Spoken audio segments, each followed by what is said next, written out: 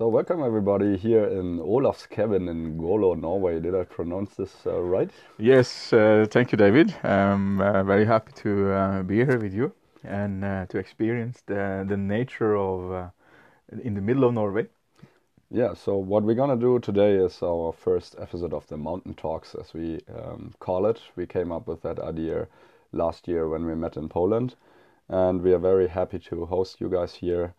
And we're gonna talk about nature and how it affects our creativity and our inspiration. And we talk about the need to go away from our daily routine and the hustle just to ground ourselves, find ourselves, and then find where we want to go in the next time, and then gather energy to really go forward.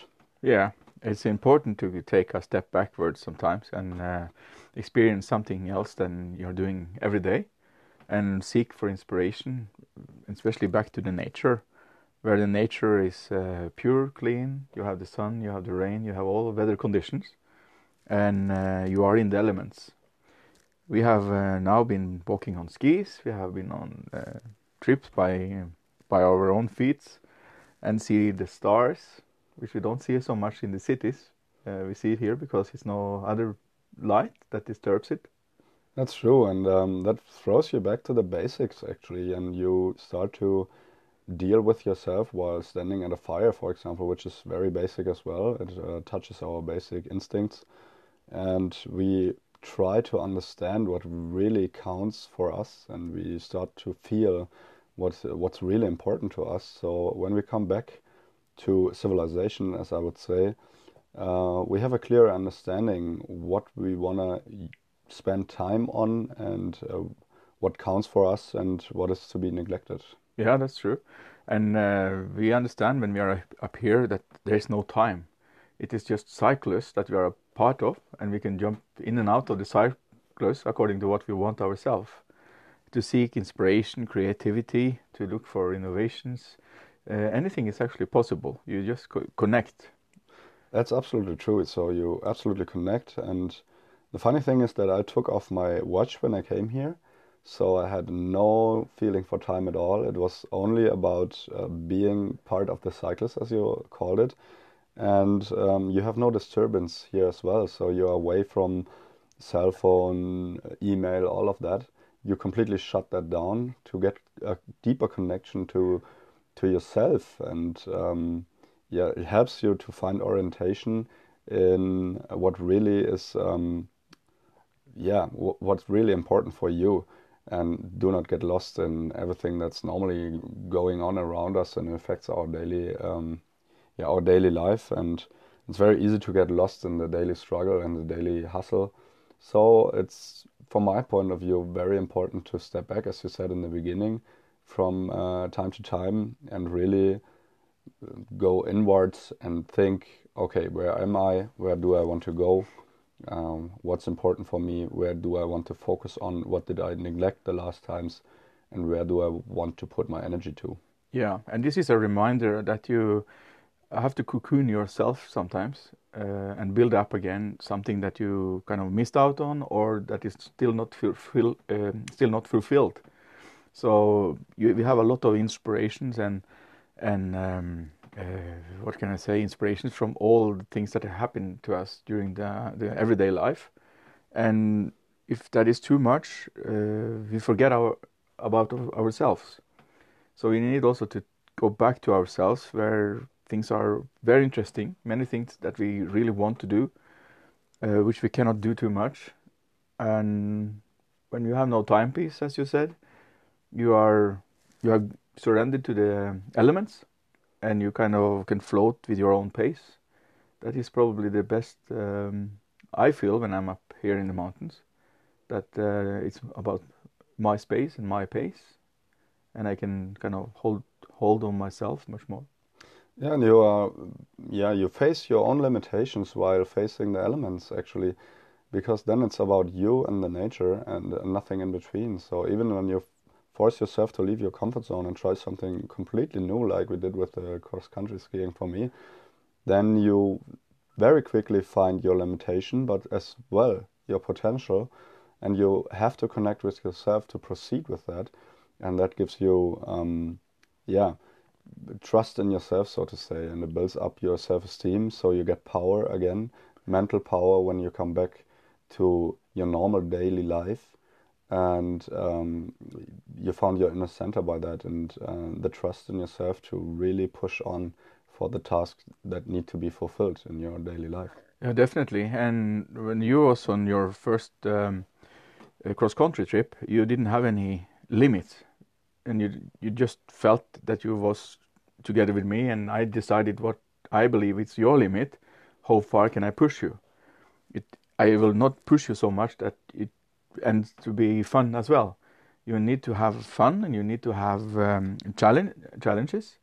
But if there's no more fun, there's too much challenges, you lose also interest for the things that could be a gateway out to experience something else, where you go with your own reflections. You can hear the silence around you. You can hear the whispers of the skis in the snow. You can hear the natures of bird here and there. Some water is running, and you see that the nature is really hugging you, and you can be free with your own thoughts and get really inspired by yourself and have fun doing it.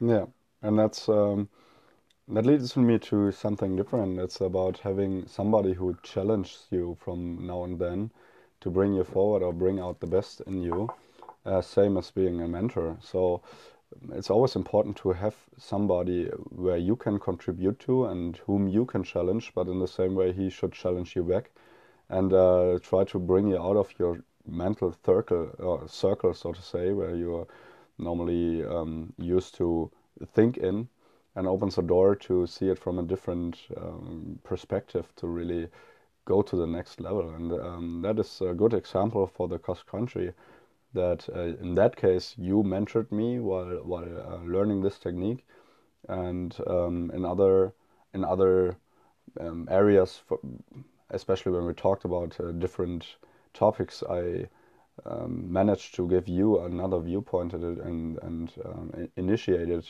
so to say, a new vision from your side on things you were thinking through. Yeah, that's true. And I was also very impressed about what you could do, because I defined your limit first day was 12 kilometers, and you managed it. And you had, if I said 6, you would do that as well. And the next day we did 24 kilometers, and you still managed, right? So it's about also having support from people around you who can read you and can understand where you are ready to master and where you can fail. And that is kind of the skill set we also have as coaches, when we help and work with people, where we try to identify where is your border, your final border, and where we should bring you, because sometimes you shall not be challenged too much. If you had a bad storm, we would probably freeze in somewhere. Yeah, and that's a good point. As a coach, you have to see the potential of your client, and even though he maybe does not see it, or he lost his self-esteem to really push on, but you are very convinced that this person is capable to do so. So you bring him to the point to really try, and you back him up, and still do not overtax him, but make him leave his comfort zone to find growth. Yeah. And that's a very big thing. And on the other hand, as people who look for growth and want to thrive and look for somebody who can help them on their way, it's important to really let go from time to time and trust the one who guides you. And even if you think, oh no, I will never manage that, or this will be my boundary, and you have somebody you can really trust and who's into the process and knows what people are capable to, then maybe he has more trust in you because he knows that you will be able. So you just have to let go and really go for it and try it, and you will be astounded in the end what you are capable of, and then you will find real growth. Yeah, that's for sure. And as a parent for children, you are also a coach. Sometimes you are in front, sometimes you are beside, and most of the time you should probably be behind. So you kind of have these three positions that you need to maintain, and you need to take lead when you should take lead. You have to be there when your child or your client is falling. Then it is time to act. You always have to be proactive with your own skills before unwanted things should happen. But sometimes you should also trust what you have built up and stay behind. And maybe it is also good to fall over sometimes. Yeah. To challenge. So room to, or give room for mistakes, because from mistakes people can learn and get stronger. So there are some parents maybe who are very protective or even overprotective, and there's no room for failure in this education. So children will never unfold their full potential because they cannot try and test out and grow. Yeah. And I think it's the same if you have a leadership position in business. It's exactly the same as for a coach or a parent. So first of all, you have to build up trust. Then you have to encourage people to bring up their best, to see the potential in them, to really back them up, but also giving room for failure and give the opportunity to grow and get stronger and better. And in the end, that will make the whole team better, and therefore the results. Yeah. And you remember when it was on the first the trip, the first day, we have guides and terms and conditions for everything that we are doing in our daily life. And this is about experience. That is experience for other people that has been told from mouth to mouth for several years. And when you receive the chocolate, and then national chocolate from Norway, which is called Quick Lunch, you open it, and inside there's 9 rules of how to survive in the mountain. Yeah, that's true. So it is kind of based on experience from others. Yeah. That you kind of it's your what can I say, stone tablets here, so you can survive. Yeah, and while picking somebody who mentors you or brings you to a point where you want to be, it's mostly about experience and trust, for sure. So when you mentored me learning the technique, it was because you was experienced in that technique, and you have been at that place where I was when I started it. So you know exactly what to tell me or which tips to give to overcome the challenges which I faced at that specific moment. So when I went further through the process and improved, I faced different challenges, and you gave me different tips how to overcome those. And therefore, by adapting those tips, I really learned very good and very well how to do this technique and how to endure for a longer distance. And that's the same if we want, as we said before, if it's our clients for coaching, if it's team members which we have to lead, or if it's children, then it's more or less based on experience. And therefore roles can maybe even switch from time to time, because maybe a team member is very experienced in a specific area, and therefore he can mentor the rest of the team how to improve in that area. And it's also about to repeat experiences and repeat and tell the stories further on. Like with this cabin we are inside of now, it was a barn for cows for since 1850.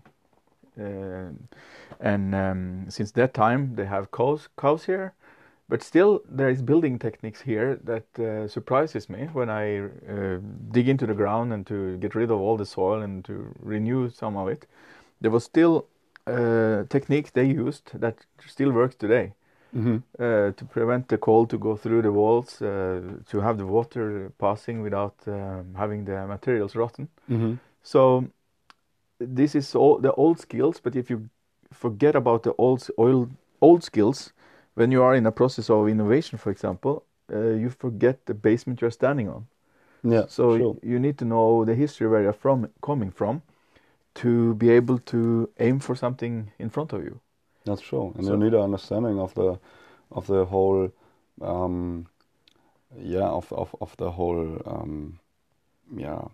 a thing, so to say.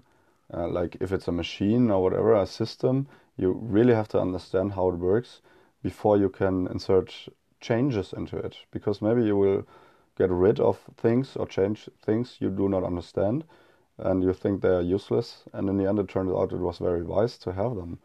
Or if you will come up with a brand new system, you first have to find the flaws in the old system, but as well the advantages of it, so that you can really build up a helpful new tool which includes the good things of the old, but overcomes the flaws as well.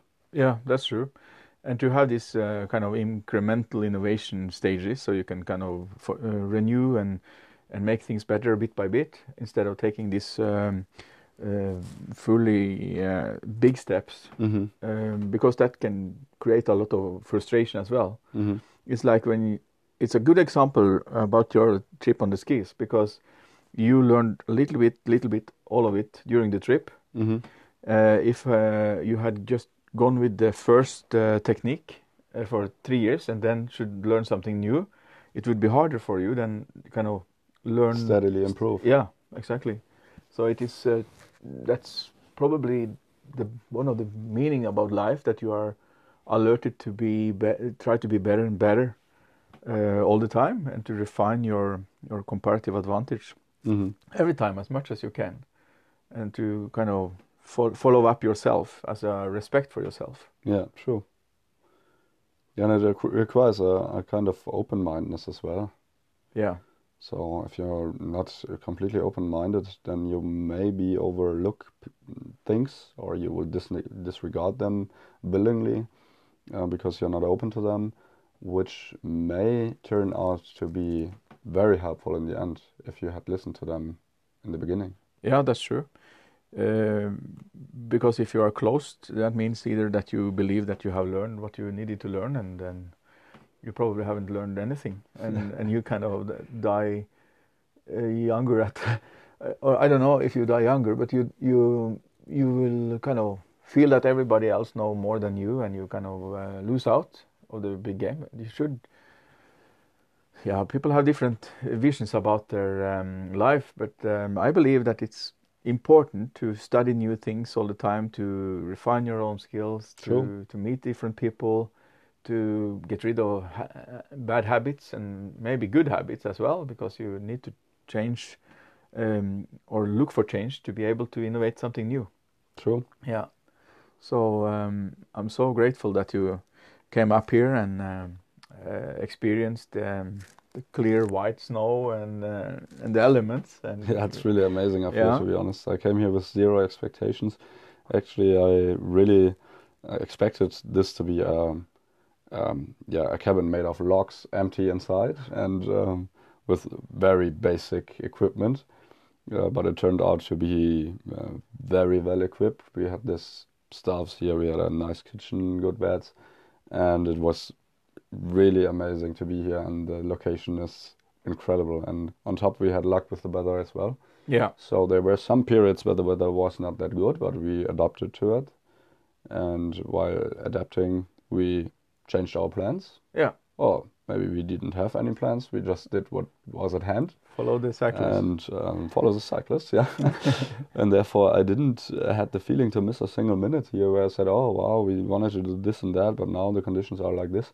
Because we only approach to challenges or ideas which were suitable to the condition we found. So that was very good to get back to the basic, to refill energy, but still to try something new and have a lot of fun and challenge yourself, actually. Yeah, it has been a lot we have done also during this short period of time. So this is the first podcast, as we said, about from the mountain talk. Yes. And next time we do it from another place. And from another mountain. Yeah, exactly. Maybe in Germany, we will see. Yeah. So my name is Ola Borgermoen. Yeah, and I'm David Würz. And we are happy to have you here on this podcast. And if you're interested, then you can follow up. You can meet me, for example, on Facebook at David Würz or Würz.de, WUERTZ.de.